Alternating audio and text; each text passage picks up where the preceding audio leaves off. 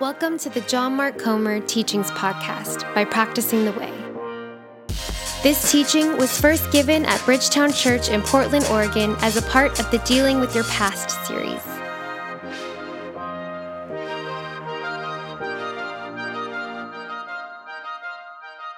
Hey everybody. There you are. Good evening. The 5 was sleepy, but you are awake. Well done. Hey, it's great to see you. If you're new or visiting, my name's John Mark, and I'm one of the elders here at Bridgetown Church. It feels weird to say as a young guy, but some of you are really young, and I am. You're like, you are an elder. Well, okay. It's great to see you, and if you're over the age of 30, may your tribe increase. We just want you, may your tribe increase. But welcome, great to have you. Please turn in your Bibles to Genesis chapter 12. Our church, as Gerald said before, is built around this idea of practicing the way of Jesus together in Portland. So every 2 months, we take on a practice from the life and teaching of Jesus of Nazareth. And we teach on it here on a Sunday, and then we go work it out in our Bridgetown community. We just wrapped up the practice of silence and solitude. And before we move on, I just wanted to say one quick thing. If you've not already done this, please, in the next few days or over the next week, sit down with your journal or your calendar open and make a plan to continue that practice as you move forward. We really believe that silence and solitude, it's the most hard, it's the most difficult for a lot of people, but it's also the most important of all the practices of Jesus, in part because it's kind of the foundation that you erect the house of your apprenticeship to Jesus off of. It's the space where you do a lot of the other practices, prayer and fasting and Bible reading and a ton of stuff that we'll get into over the next year. So you really want to lay that foundation well. So all that to say, please, it's essential that you work it into the rhythm and routine of your life in order to move forward. That said, our next practice is dealing with your past. Come on. If you're excited about that, something is really wrong with you. That's sick. That's twisted, you know. A few nights ago, my wife T and I were cooking. So it's we're Portlanders, and so we love to eat. And we really love to cook together. And by that I mean my wife is the chef. I'm more like the sous chef. I chop and multitask, like really well, okay? She's the creative genius. But we had set aside a night. I had the night off, and we said, hey, let's take an hour or two and make kind of a vegan feast from scratch. So we made soup and an appetizer and bread, all from scratch and all plant-based and all that stuff. And so we're looking forward to it. We get into it. We're about 45 minutes into meal prep, and I realized that we're missing a few ingredients. And Tammy had gone to New Seasons that afternoon to pick up everything for the meal. We made a plan together. But my wife and I are very different, okay? So a little backstory. I come from what sociologists call a cold culture. And that's not cold like mean. Well, sometimes it is. But meaning like American, Western, linear, for me, I'm white, like that kind of a culture, where a recipe is something you follow, okay? Like it's there for a reason. My wife, on the other hand, comes from what sociologists call a warm culture. If you know her, she's amazing. So she's Latino or family of origin, all of that's right, season, whatever, that's her thing. And in her family of origin and her cultural background, you know, rules are more like suggestions, and time and space are all kind of relative, you know? And so we get to this moment, and I realize we're missing 2 or 3 ingredients. And I'm 45 minutes in, and we're just about halfway through the meal prep. It's a lot of work. And Tammy says, well, just, swap it out. I just thought, swap it out for this, that, or the other. And I'm thinking, swap it out? White people don't do that. I'm sorry. No, the recipe says, and you're there, you're at New Seasons, and you just thought to save $5, what? And so we get into a little tiff. Not a war, more of a border skirmish, between husband and wife. And And really, the root issue there, and we were able to work it out, and we sat down, and the meal was amazing. But when we sat down to dinner, we were both humming with a little bit less than love and affection for each other. And something like that, it was a minor infraction, but something like that happens to Tammy and I every single week. And 9 times out of 10, the root issue, it's something stupid. The root issue is that I was raised one way and she was raised another. I grew up in this kind of a culture. She grew up in that kind of a culture. Now, I tell you that story because I think it does a great job. It's a non-dramatic, everyday example. If you have a husband or wife, you're like, yes, I get it. Hopefully, maybe that's just my psychosis. But it does a great job of capturing a truth that cuts across the library of Scripture and the fabric of the universe. And that is, our present is shaped by our past. Put another way, who you are is shaped by where you come from. There is a direct line of sight, a cause and effect relationship between your family of origin, the culture that you were born into, your socioeconomic upbringing, key events in your childhood and adolescence, everything from trauma, like the death of a mom or a dad, or divorce or abuse, to great things like you were born into a Jesus-following family, or you moved to a new school and you discovered a sport that you fell in love with, or a scholarship to a great college, or whatever. There's a direct line of sight from our past to our present, from where we come from to who we are. But without a doubt, the single greatest influence on the vast majority of people is our family of origin. Now, when I say family of origin, don't just think about mom, dad, and your sister or brother. By family of origin, I mean your entire extended family going back 3 to 4 generations. There is both scriptural and scientific evidence for that time frame of 3 to 4 generations. Dr. Rachel Yehuda is a pioneer in a new field of research called epigenetics, and there's controversy around it, but it's really starting to get traction. The basic idea behind epigenetics is that your genetic code is shaped in part by the environment you grow up in. Meaning you aren't just the byproduct of the genes of your mom and your dad and your grandma and your grandpa, right? Mom was, white or Latino or black, and she was 5'5" and type A, and so I'm kind of that way as well. Your genes are also shaped by your family experience. Did you grow up in wealth or poverty? Was there trauma or not? What was your generation like? What did you live through? That actually, you are shaped at a genetic level by your environment. Yehuda did a study at New York Mount Sinai Hospital of Holocaust survivors. And first she isolated a stress hormone found in the survivors of a concentration camp, but then she tested their children, and then she tested their grandchildren, and she found the exact same stress hormone in all 3 generations. Meaning the trauma of that experience was literally passed down in the genetic code of the next generation and the next. Because when something is not dealt with, in particular emotional pain, it does not die. It just goes into hiding and it lives on. For some people, for years to come. But tragically, as we grow up and enter adulthood, and a lot of you are at that transition point now, as we grow up and enter adulthood, we are often blind, or worse, in denial to the ways in which we have been shaped by our past. I think of the philosopher George Santayana's well-known line, "Those who cannot learn from the past, what? Are doomed to repeat it." There's truth in that. Until we see the ways that we have been shaped by our past, the odds are high, that you and I will unintentionally mirror and mimic the patterns of our family of origin and our culture, for better and for worse. And so this has profound implications for our apprenticeship to Jesus. Some of you are thinking, this is great, but this is church. Isn't that something more for therapy? Well, yes and no. For starters, I think there's a ton of overlap, if there's any overlap at all, between good, healthy, robust therapy and spiritual formation or apprenticeship to Jesus.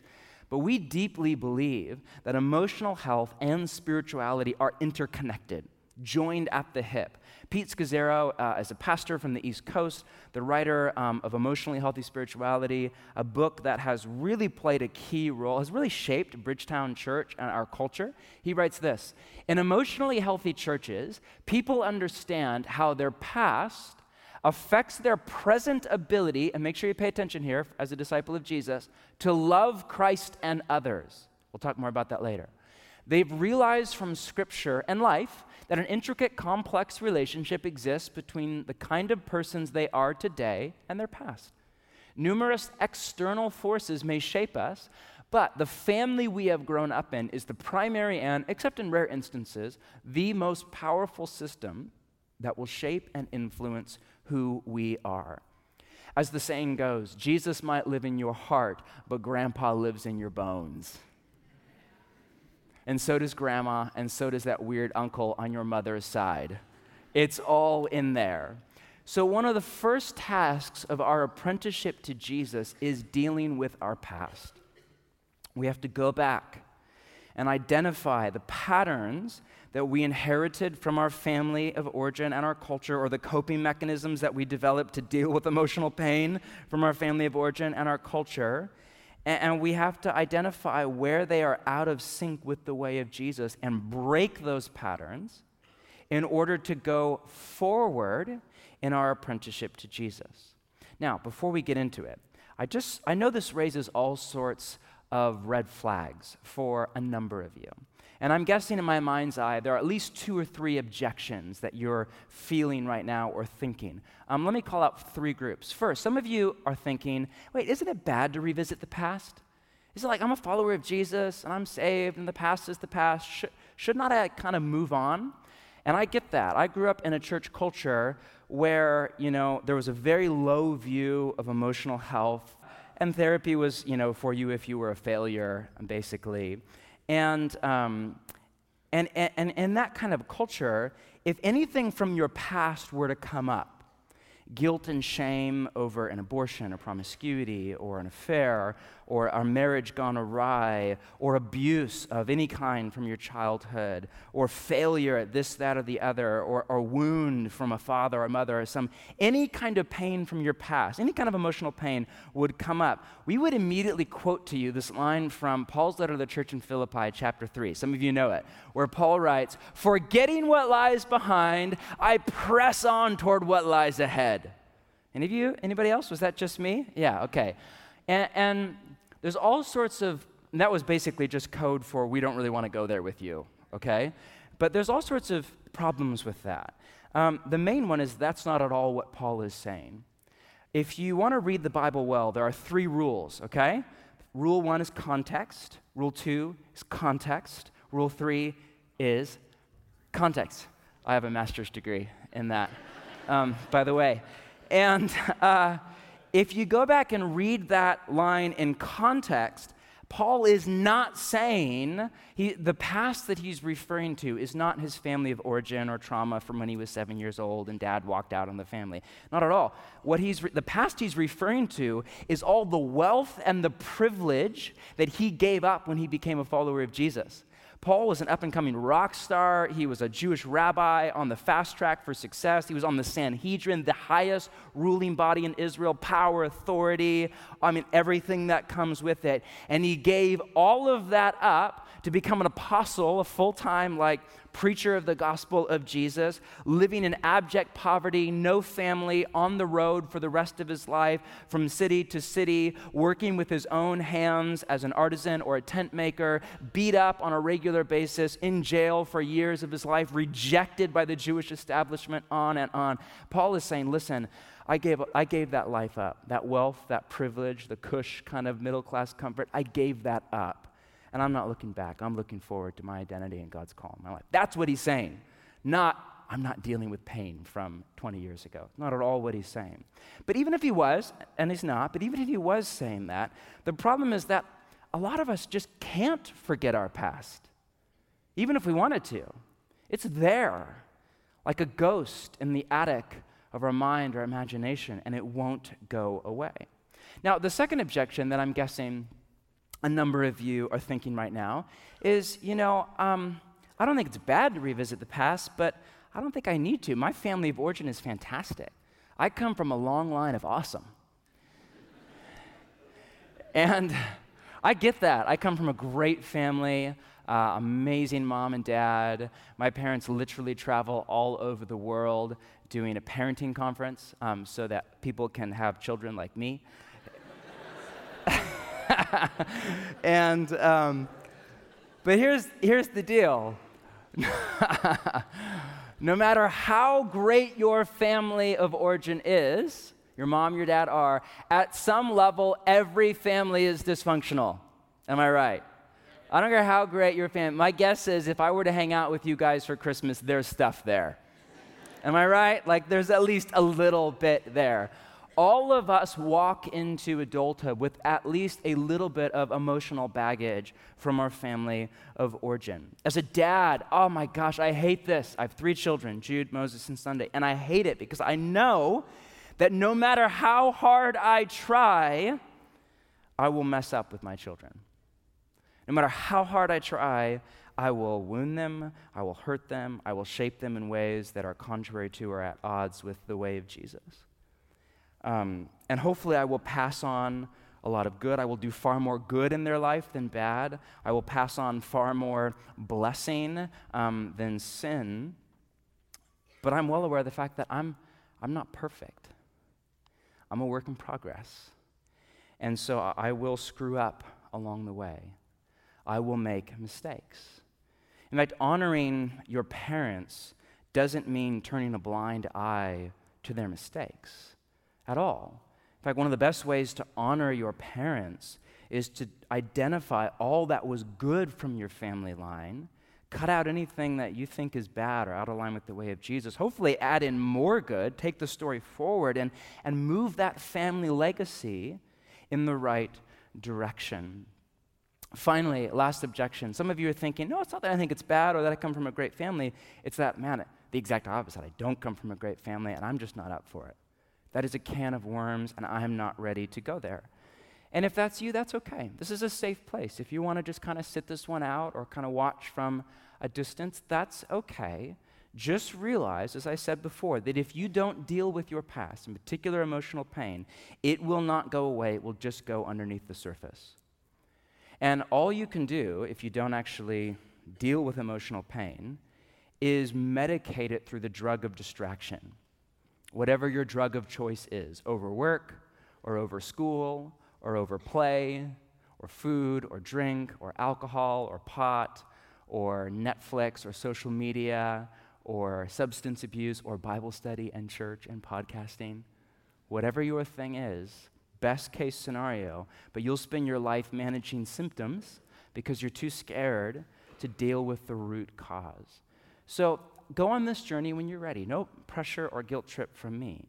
But if you're tired of symptom management via distraction, then I think you're ready to take the next step. So first, for tonight, let me lay out a biblical theology of generational sin, and then we'll start to chat about how to break it. So Genesis chapter 12, this is a well-known story. Let's read it again. Chapter 12, verse 1. The Lord, or Yahweh in Hebrew, had said to Abram, "Go from your country, your people, and your father's household," so abandon your family of origin, "to the land I will show you. And I will make you into a great nation. I will start a new family line with you. And I will bless you. I will make your name great. You will be a blessing. I will bless those who bless you, and whoever curses you, I will curse. And all peoples on earth will be blessed through you." So Abram went as Yahweh had told him. In this story, God calls an obscure desert Bedouin by the name of Abram, that we know nothing about at all, to become an agent of his blessing. In Hebrew, the word is Baruch. His Baruch to all of the world, a conduit, a go-between for the life-giving, healing blessing of the Creator to flow to the creation. And Abraham in the story, he gave up everything, family of origin, wealth, privilege, all of that, to follow God's call in his life. Amazing man of faith. But that does not mean that he had it all together. Skip down to verse 10. Now there was a famine in the land, and Abram went down to Egypt to live there for a while because the famine was severe. As he was about to enter Egypt, he said to his wife, Sarai, I know what a beautiful woman you are. And before you think, oh, what a sweetheart. Nope, he's buttering her up. When the Egyptians see you, they will say, this is his wife. Then they will kill me, but will let you live. Say you are my sister, so that I will be treated well for your sake. He's manipulative. And my life will be spared because of you. Okay, you see how dysfunctional that relationship is. When Abram came to Egypt, the Egyptians saw that Sarai was a very beautiful woman, and when Pharaoh's officials saw her, they praised her to Pharaoh, and she was taken into his palace. He treated Abram well for her sake, and Abram acquired sheep and cattle, male and female donkeys, male and female servants, a simple IRA, a Roth IRA, stock in Snap, and all of that, right? But Yahweh inflicted serious diseases on Pharaoh and his household because of Abram's wife, Sarai. So Pharaoh summoned Abram. What have you done to me? He said, why didn't you tell me she was your wife? Why did you lie to me and say she's my sister so that I took her to be my wife? Now then, here is your wife. Take her and go. Gotta love that, you know? Just women were treated so well in that day and age. Now, in the story, Abram tells his wife to lie about the true nature of their relationship, which put her at risk in order to save his own neck and to make a whole lot of money. Nice guy. Father of faith. But that's just the beginning. Turn over to chapter 20, a page or two to the right. Chapter 20. Fast forward a few years down the road. Chapter 20, verse 1. Now Abraham, so Abram's renamed Abraham, Sarai's renamed Sarah. God is at work in this family. Abraham moved on from there to the region in the Negev, back up in kind of Israel, and lived between Kadesh and Shur. For a while he stayed in Gerar, and there Abraham said of his wife Sarah, she is my, wait for it, sister. Then Abimelech, king of Gerar, sent for Sarah and took her. In the story, Abimelech has a dream. God basically says, don't you touch her, and all this stuff. 8, early the next morning, Abimelech summoned all of his officials, and when he told them all that had happened, they were very much afraid. Then Abimelech called Abraham in and said, why have you done this to us? Have I wronged you that you have brought such great guilt upon me and my kingdom? You have done things to me that should never be done. And the story goes on. Notice that the exact same thing happens again. Meaning what? Meaning this isn't a one-time slip-up, an Abrahamic whoops.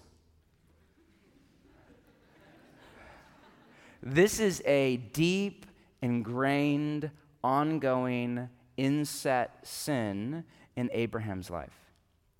And it's passed down from father to son, from one generation to the next. Turn over to chapter 26.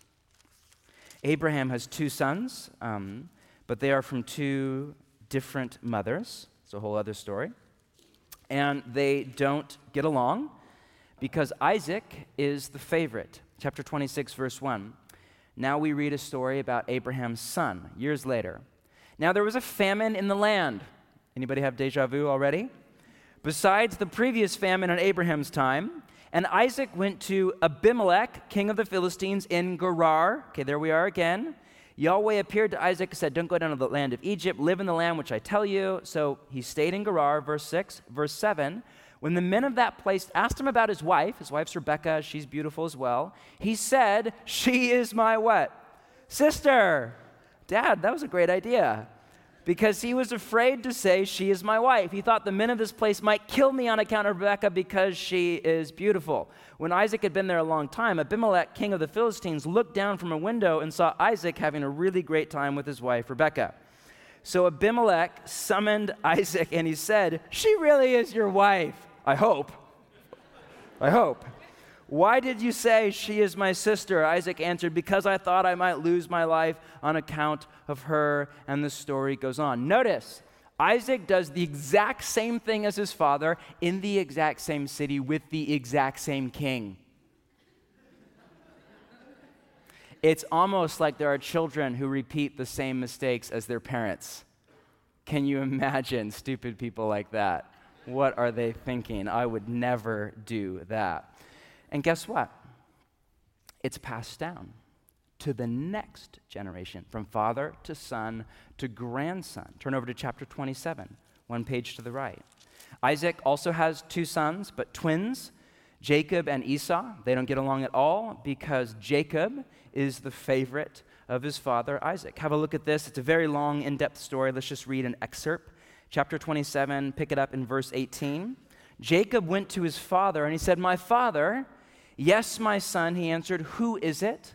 Isaac at this time is elderly and he's blind, which was a common problem in the Middle East. Jacob said to his father, "I am Esau, your firstborn." Blatant lie. "I have done as you told me. Please sit up, eat some of my game, so that you may give me your blessing," to manipulate his dad. Isaac asked his son, "How did you find it so quickly, my son?" Notice the spiritualized crap right here. "Yahweh, your God, gave me success," he replied. And the story goes on, and Jacob lies straight to his dad's face. And by the way, this lie, if you know the story, is the first of many. Jacob essentially becomes a con man. In fact, his name, Yaakov in Hebrew, is a Hebrew word picture or euphemism that means a con man, a liar, a thief, a cheat. So my point here is that this generational sin, not only does it live on, but it's getting worse, not getting better. In fact, it even lives on in Jacob's children. Now we're into generation 4. Turn over to chapter 37, last story, chapter 37, to the right. Okay, now fast forward. Jacob has not 2 sons, but 12, from not 2 women, but 4. See it? Getting worse, not getting better. And he also has a favorite son by the name of, anybody know? Really into fashion, kind of that thing. Instagram men's fashion blog with a coat. Yeah. Chapter 37, verse 2. This is the account of Jacob's family line. Joseph, a young man of 17, was tending the flocks of his brothers, the sons of Bilhah and the sons of Zilpah, 2 of his father's wives. And he brought their father a bad report about them. Tattletale. Nothing is new there. Now Israel loved Joseph more than any of his other sons because he had been born to him in his old age, and he made an ornate robe for him. When his brothers saw it on Instagram and realized that their father loved him more than any of them, and he was getting all sorts of likes, they hated him and could not speak a kind word to them. Skip all the way down to verse 31. That's all the way there in the original Hebrew, by the way. Then they got Joseph's robe, slaughtered a goat, and dipped the robe in the blood. They took the ornate robe back to their father and said, here we go, blatant lie right to dad's face. "We found this. Examine it to see whether it's your son's robe." He recognized it and he said, "It is my son's robe. Some ferocious animal has devoured him. Joseph has surely been torn to pieces." You see the irony here. The con man is conned. The player is played. The liar is lied to by his own children. Then Jacob tore his clothes, put on sackcloth, mourned for his sons for many days. "I will continue to mourn until I join my son in the grave." So his father wept for him. Meanwhile, the Midianites sold Joseph in Egypt to Potiphar. So Joseph is actually alive, but he's not well. He was sold into slavery by the other brothers. So, are you starting to see a pattern emerge? In Abraham, and then in Isaac, and then in Jacob, and then in Joseph and his brothers, over 4 generations, we see at least 4 generational sins. We see lying. Abraham lies about his wife. Isaac also lies about his wife. Jacob lies all over the place and is lied to. His sons lie about a whopper of a family secret that goes undetected for upwards of 2 decades. Then we see misogyny and sexual addiction, the way that women are treated all through the story. And part of that's the ancient Near East, but part of that is the family. Then we see favoritism. Abraham favors Isaac over Ishmael. Isaac favors Jacob over Esau. Jacob favors Joseph. So out of that, of course, we see sibling rivalry, and not just like the usual, sibling rivalry, but like really unhealthy, toxic. Ishmael has to go away forever. Jacob steals Esau's inheritance and has to run away to another country in order to survive. Joseph is sold into slavery. You see this pattern. Father Abraham had many sons, and they were all really screwed up. That's in like the new version of the song. And this pattern of generational sin, it isn't unique to Abraham and his family line. Yeah, those 4 sins in particular are. Maybe you relate, maybe you don't. But this pattern of from father to son, from mother to daughter, generation to the next, it's not unique at all. It's open to all of humanity. In fact, turn for our last time, turn over to Exodus 37. One book over, so Genesis, then Exodus. I'm sorry, not 37, Exodus 34. And I just want to show you, not in story form, but in an idea. This is a climactic moment in context. If you've ever read Exodus 34, if you were here a few years ago for the God Has a Name series, we did an in-depth series on this. My next book is actually on this because scholars argue that this line we're about to read is the most quoted verse in the Bible by the Bible, meaning the writers of the Bible circle back to this line right here and quote it and allude to it and argue about it and sing it and pray it and doubt it and lament it over and over and over again, all through the library of Scripture. So let's just read it really fast. This is when God proclaimed his name over Moses on top of Mount Sinai. Verse 6, as he passed in front of Moses, proclaiming, Yahweh, Yahweh, the compassionate and gracious God, slow to anger, abounding in love and faithfulness, maintaining love to thousands, and forgiving wickedness, rebellion, and sin. How beautiful is that? But we're not done. Yet, he does not leave the guilty unpunished. He punishes the children and their children for the sin of the parents to the 3rd and 4th generation. Did any of you read that and think, okay, I'm down with the first part. You had me at compassionate, gracious, slow to anger, abounding in love and faithfulness. I'm like, oh man, warm, fuzzy, yes. And then did any of you think, what the heck is up with God going MMA on the grandchildren? Like, how is that justice at all? Well, I don't have time to get all into it. Short version, this can't mean what it sounds like at a face value reading in the English translation. For the main reason is because right here in Exodus, in the Torah, God and Moses say the exact opposite thing later on. So what is going on? Well, there are layers of meaning here, if you're taking notes. The first layer is that a parent's sin has consequences for their children and their grandchildren and their great-grandchildren. In fact, that opening line can be translated, the consequences of the sins of the parents are passed down to the children and the children's children. This is the most obvious and axiomatic meaning. It's really hard to argue with. Let's take a well-known example. Even though it's a touchy subject, I just want to go there. If dad and mom get a divorce, it's the children more than anybody who will suffer the fallout.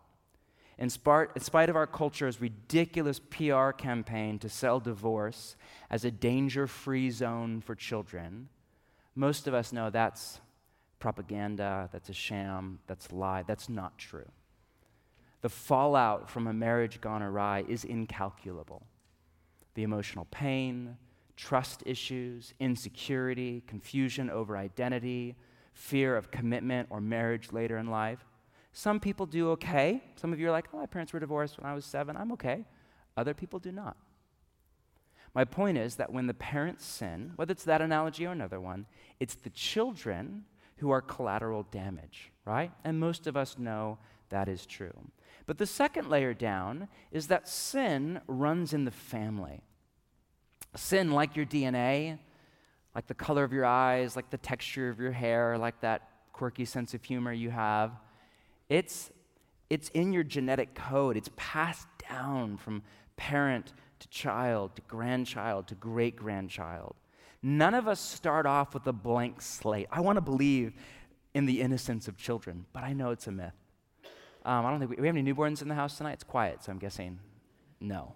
There was a 12-day-old here this morning, Parker Martinez, beautiful little boy. I want to believe that Parker is a blank canvas, but he's not. He was born in the image of God, the fingerprints of the Creator all over the creation, with self-worth and value and beauty. I believe all of that. I also believe, when I read the teachings of Jesus and the writings of the Bible, that he was born bent, that from his first breath something was off kilter. But here's the thing, he's not just born bent in the generic sense. He's born bent in a very specific direction based on his mom and his dad and his grandpa and his uncle and his aunt and his family. He's born bent, and so am I, and so are you, in a particular direction. Even today, in what is hands down the most hyper-individualistic society ever, we have sayings like father, like son, like mother, like daughter. The apple doesn't fall what? Far from the tree. Even in America, we talk like that. We all know this is true. In high school or in college, we vow, I will never be like my father, or I will never be like my mother, or I will never be like my aunt, or whatever. And then just wait. Some of you are thinking, yeah, I said that a few hours ago. Wait for it. Wait till you hit 25, 30, 35. You start to see those exact same patterns resurface in your own life, and you think, what the heck? Some of us just can't escape our last name. The final layer down, where you kind of hit bedrock, is this idea. You can break free from sin that goes back for generations. That's the good news. It really is gospel. You can break free from sin that goes back for generation. There's a Hebrew idiom that's lost in the translation to English, but it is so like Bible nerd cool. The idiom in Hebrew is to the third and fourth, which is meaningless in the English language. In Hebrew, it has the basic idea of for a little while. Now, scholars point out that the word generation there, at the very end of the third and fourth generation, the word generation is not actually there in the original language. It was added by the translators to help you and I make sense of a weird Hebrew idiom, to the third and fourth, that is meaningless to you and I. But a lot of scholars point out that there's kind of a poetic rhythm to that verse, Exodus 34, 6 through 7, and that whatever comes after maintaining love to thousands should also come after to the third and fourth. So it should be translated either maintaining love to thousands of generations, but punishing to the third and fourth generation. Or it should be translated maintaining love to thousands, but punishing to the third and the fourth. Okay, you see it? It's a word picture. Imagine in your mind's eye, your imagination, Lady Justice, Washington, D.C., the scale, she's blind, Justice. Now imagine a scale with God as the judge, and on one side is his justice, and on the other side is his mercy. And there's a tension there, right, between the justice and the mercy of God that we read about all through the scriptures, that we experience in our own life, right? And in this word picture, on the justice side, picture 3 or 4 weights. On the mercy side, picture thousands. So it's not like this. It's like this. The scale is freighted to the side of mercy. How much justice is there? Well, to the third or the fourth. How much mercy? Thousands. Like it's freighted. Yeah, there's justice with God, but his baseline emotion toward you and I is that of mercy. It's the heart posture of a father or a mother to a child, to a little girl or a little boy. The point here is that there's mercy waiting for you. You can break free from sin that goes back to your mother, your father, your grandmother, your grandfather, farther back than that. And when I say sin, make sure that you think about sin in at least 3 dimensions, okay? Sin done by you, creating shame or guilt or regret or addiction or the aftermath of your own, what was I thinking when I did that or when I did the other? But not just that, also sin done to you, abuse, betrayal, divorce, the affair, whatever, creating emotional pain, insecurity, confusion, anger, bitterness, rage. And not only that, but also sin done around you, not done by you or to you, but around you, in your family of origin, in your culture, in your country, in your day and age, in your generation, that was creating some kind of trauma in your life or lies that you started to believe about the truth and reality, or an open door, a portal to demonic influence over your life, or a curse over your family line, or something like that. Think about sin in at least 3 dimensions: done by you, done to you, and done around you. All of that can be broken. Yeah, but you don't know what my dad did to me, all of it. But you don't know, I was 16 and all of it. But you don't know, I was there when all of it. All of it. It's a process, it's a thing. all of it can be broken in the mercy and the power of the living God. Your past has shaped your present, but it does not have to determine your future. So, how do we begin to go on this journey? Well, the first step is just to identify generational sins in your family and in your own life. And for some of you, it's really easy, but for a lot of you, it takes a little while. And the basic idea is just that you can't change what you don't see. You can't change in your kind of apprenticeship to Jesus. You can't grow, mature out of, and change and out of things that you're blind to or you're numb to or indifferent about or you don't even see in your own family line or in your own life. To do this, our practice will take you through how to make your own genogram, if that's like just what is that? A genogram is a visual map of your family tree that's used to identify patterns in your family line, both good and bad.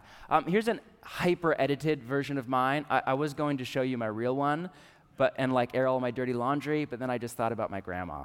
And I just thought she would not, that would be really awkward at Christmas. And then I thought of my aunt and my uncle, and then I thought about my mom, and I thought about the podcast and thousands of people, and I thought, you know what, let's edit this sucker. So here's an hyper-edited, there's not really anything on there. But when I first did this, a few years ago, I was on a sabbatical, and I had started therapy, and I started to kind of deal with my past. And I come from a great family, but there's stuff there. When I first did this, I had a number of aha moments. I started to see patterns in my own life. Perfectionism, if you know me, is really my main challenge in life overall. And in my apprenticeship to Jesus, I'm a type 1 on the Enneagram, like high perfectionist. And it leaks unhealth all over my life and in every relationship, people I'm close to. And I'm way better than I used to be, but I'm still in process. Now, when I first did this, I realized, oh my gosh, this is not like unique to me. This goes back generations. My mom, who's amazing if you know her, is or really was when she was younger, and she's changed through her discipleship to Jesus, but she was really a perfectionist when I was a kid. My grandfather, her dad, is like hardcore perfectionist. I mean, like, I loved his house. Like, his house, there was not a single thing out of place. Like, if you were to, like, drop rice on the ground, it was like death, like it was the end of the world. I found out doing this, my great-grandfather, his father, was this apparently really successful entrepreneur out in Eastern Oregon who was just a mean, unhappy jerk. And he was brilliant. He started this farm. Apparently, if I understand the story right, he was the first one. You know the rose parade that we do every year? You know, it's actually not roses on the floats. It's actually peonies. That was his idea. He said they look exactly the same. They grow better in our climate. So he started this farm, started to grow peonies, brought the railroad into his farm, shipped them over to Portland, made a killing on it.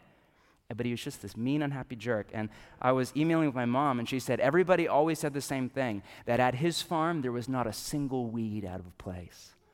I thought, that's my kind of farmer right there. It's in the family line right there. Not a single weed out of place. Come over to my house. It is like not a single thing out of place because I'm in therapy, and I'm really a mess, and I'm a perfectionist, all right? So my point is, I started to see all sorts of things. You know, mental illness goes back multiple generations, alcoholism, sexism, and then positive things, entrepreneurship, him and others. We have an Oregon homesteader in our family line, lots of kind of self-made men and women. Pastoral leadership, I didn't realize this. My dad's a pastor. Of my 4 siblings, 3 of the 4 of us are in pastoral leadership. But I didn't realize I have a great-great-grandfather who was a circuit-riding Methodist preacher. I'm a huge John Wesley fan, huge Methodism, old school fan. I thought, man, it's in the blood. Again, that's awesome. I'm just really glad I don't have to get on a horse after we're done tonight, because that's not my style. Now, my point is that as I was working through this, some of this was like, oh, wow, like, okay, grandpa has the same stuff, or grandma has the same stuff.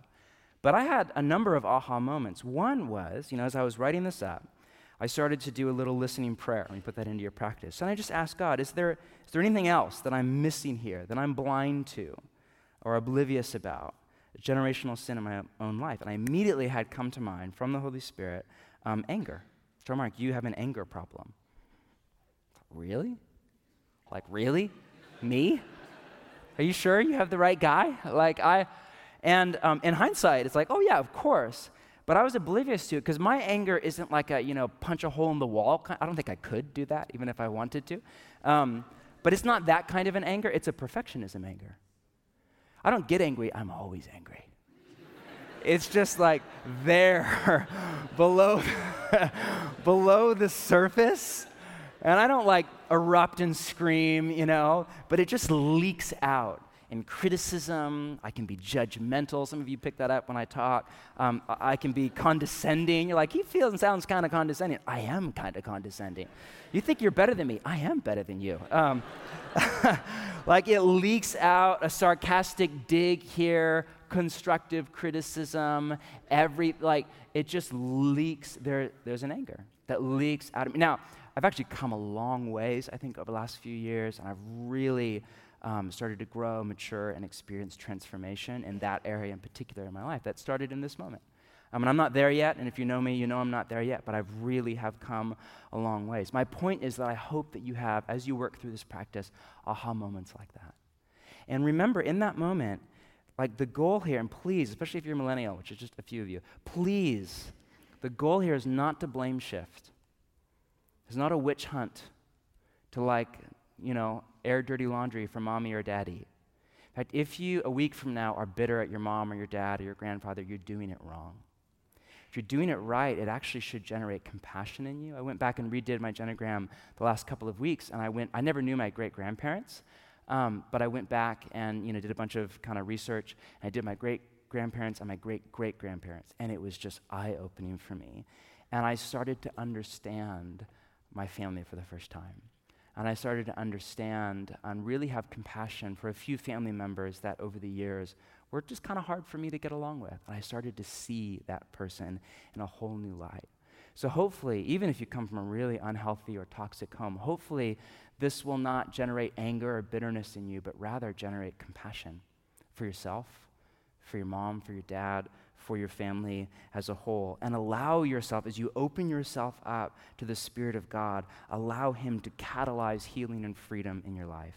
Now, on a practical note, we worked really hard as a team on our next practice.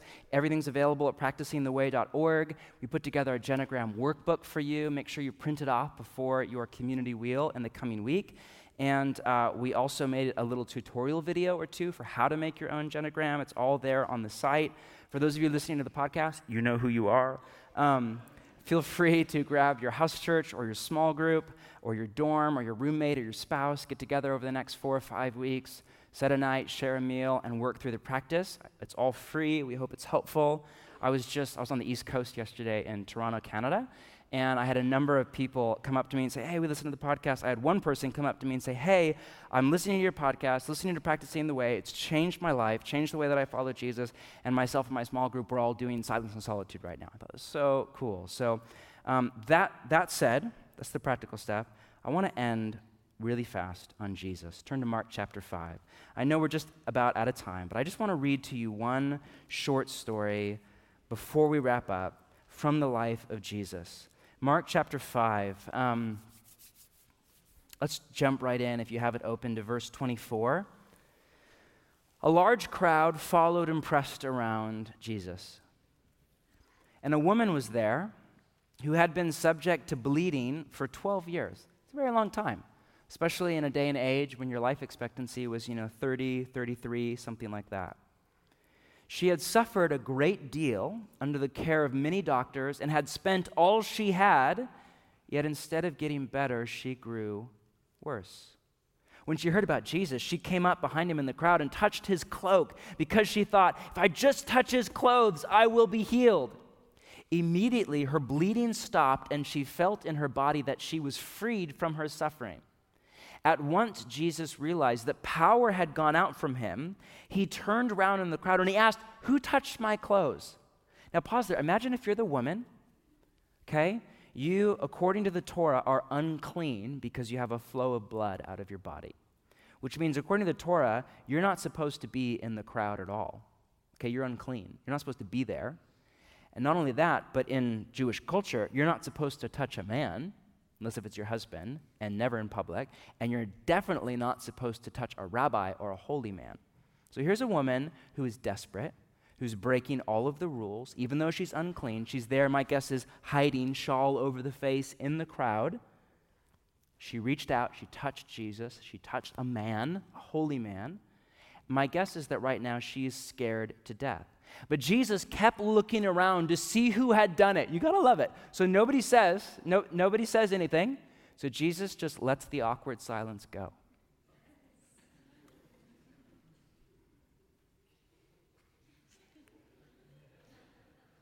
Finally, the woman is like, oh my gosh, I can't take it anymore, or whatever. Then the woman, knowing what had happened to her, came and fell at his feet, trembling with fear. She's just scared, told him the whole truth. He said to her, daughter, I love that language, daughter, your faith has healed you.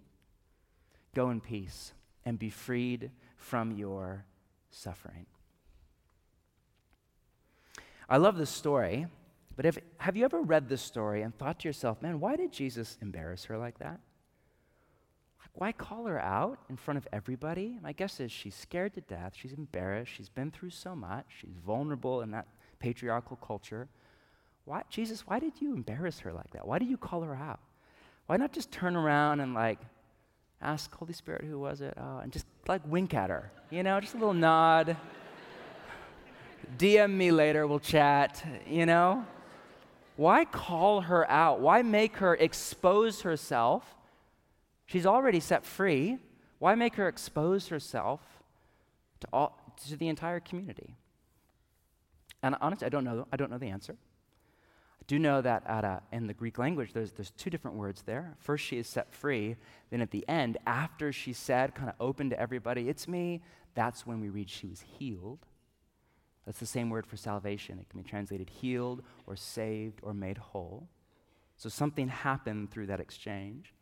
And I don't know why, but my theory is that it's because her sickness went back so far and it was woven so deep into the fabric of her life that she needed Jesus and she needed her community to know about her healing. It wasn't enough to have a private kind of religious experience with God. She needed Jesus and she needed her community. I think the same is true for you. In dealing with your past, you need Jesus and you need the people to your right and to your left. This is not a journey that you and I can go on alone. If you're not in a Bridgetown community, hopefully that is a safe place for you. If you're not in a community, please sign up for the next basics class and let us help walk you into a community in your neighborhood. If you're in one, but it's brand new or for whatever reason you don't feel safe there to open up and share, first off, let us help you with that. But I would just say find a friend or a sibling or a mom or a mentor to walk through this with. If you're not in therapy, I can't say enough good. If you can find a good therapist, can't say enough good about therapy. We have a list over at the information booth of recommended therapists in town. Honestly, so many people at Bridgetown Church are in therapy. I don't know what that says about me or our church, but I'm in therapy all the time. It's life-changing for me. I kind of feel like the Christian counseling industry in Portland should tithe to Bridgetown or something, because I feel like we send people every single week. We're just really high view of that. But here's why this, so if you have not started that journey, now's a great time to start it. Here's why I say that. Don't go on this journey alone. If you go back all by yourself, the odds are that you will open a can of worms, you will open yourself up to the enemy in ways that are unhealthy or toxic, open yourself up to lies, not to truth, and to whatever. You need to go back, but go back with Jesus and go back with your community in order to experience the in-depth healing and freedom that I really believe God has for you. To end, I think a healthy church, there's no such thing as a perfect church, and if there was, we fail. But I think a healthy church should take you places that you would not go by yourself. And one of the places that very few of us want to revisit is our past. I doubt very many of you woke up this morning and you're like, what do I want to do today? I want to deal with my past. I want to go back, think about my family of origin, that really painful moment when my dad walked out on the family when I was 6, and a genogram. Yeah, I want to call up my grandmother and ask her a list of awkward questions from that workbook and say, Grandma, were you promiscuous before Grandpa? Was there an affair ever in you? Were you ever on Prozac? What? Any of you want to call up Grandma tomorrow night? Grandma, how's the yam salad? Let me ask you. Did you sleep around, I'm guessing the answer to that is no, right? Hopefully it's no. If the answer is yes, please get in therapy right now, okay? But listen, my guess is that a lot of you did wake up this morning and you felt stuck. You felt stuck in your emotional and spiritual growth and maturity. You felt kind of up against a concrete wall with no door, no clear way through. You felt stuck in a holding pattern, kind of an orbit, in patterns, I don't know, from your family of origin, from your life, ways of thinking, ways of feeling, ways of doing relationship that you know are not healthy. And you're confused, and it's a mix, and it's a jumble. You're not exactly sure a way forward. You felt stuck. If that's you, you are not alone. And the call of Jesus is for you to break free, to get unstuck. My prayer for you and for me, for your community, for my community over the next month is may God grace you with the courage to, as my therapist says it, to do the hard work. Some of us don't want to do the hard work. I don't blame you. But to do the hard work. Can you imagine how scared that woman must have been?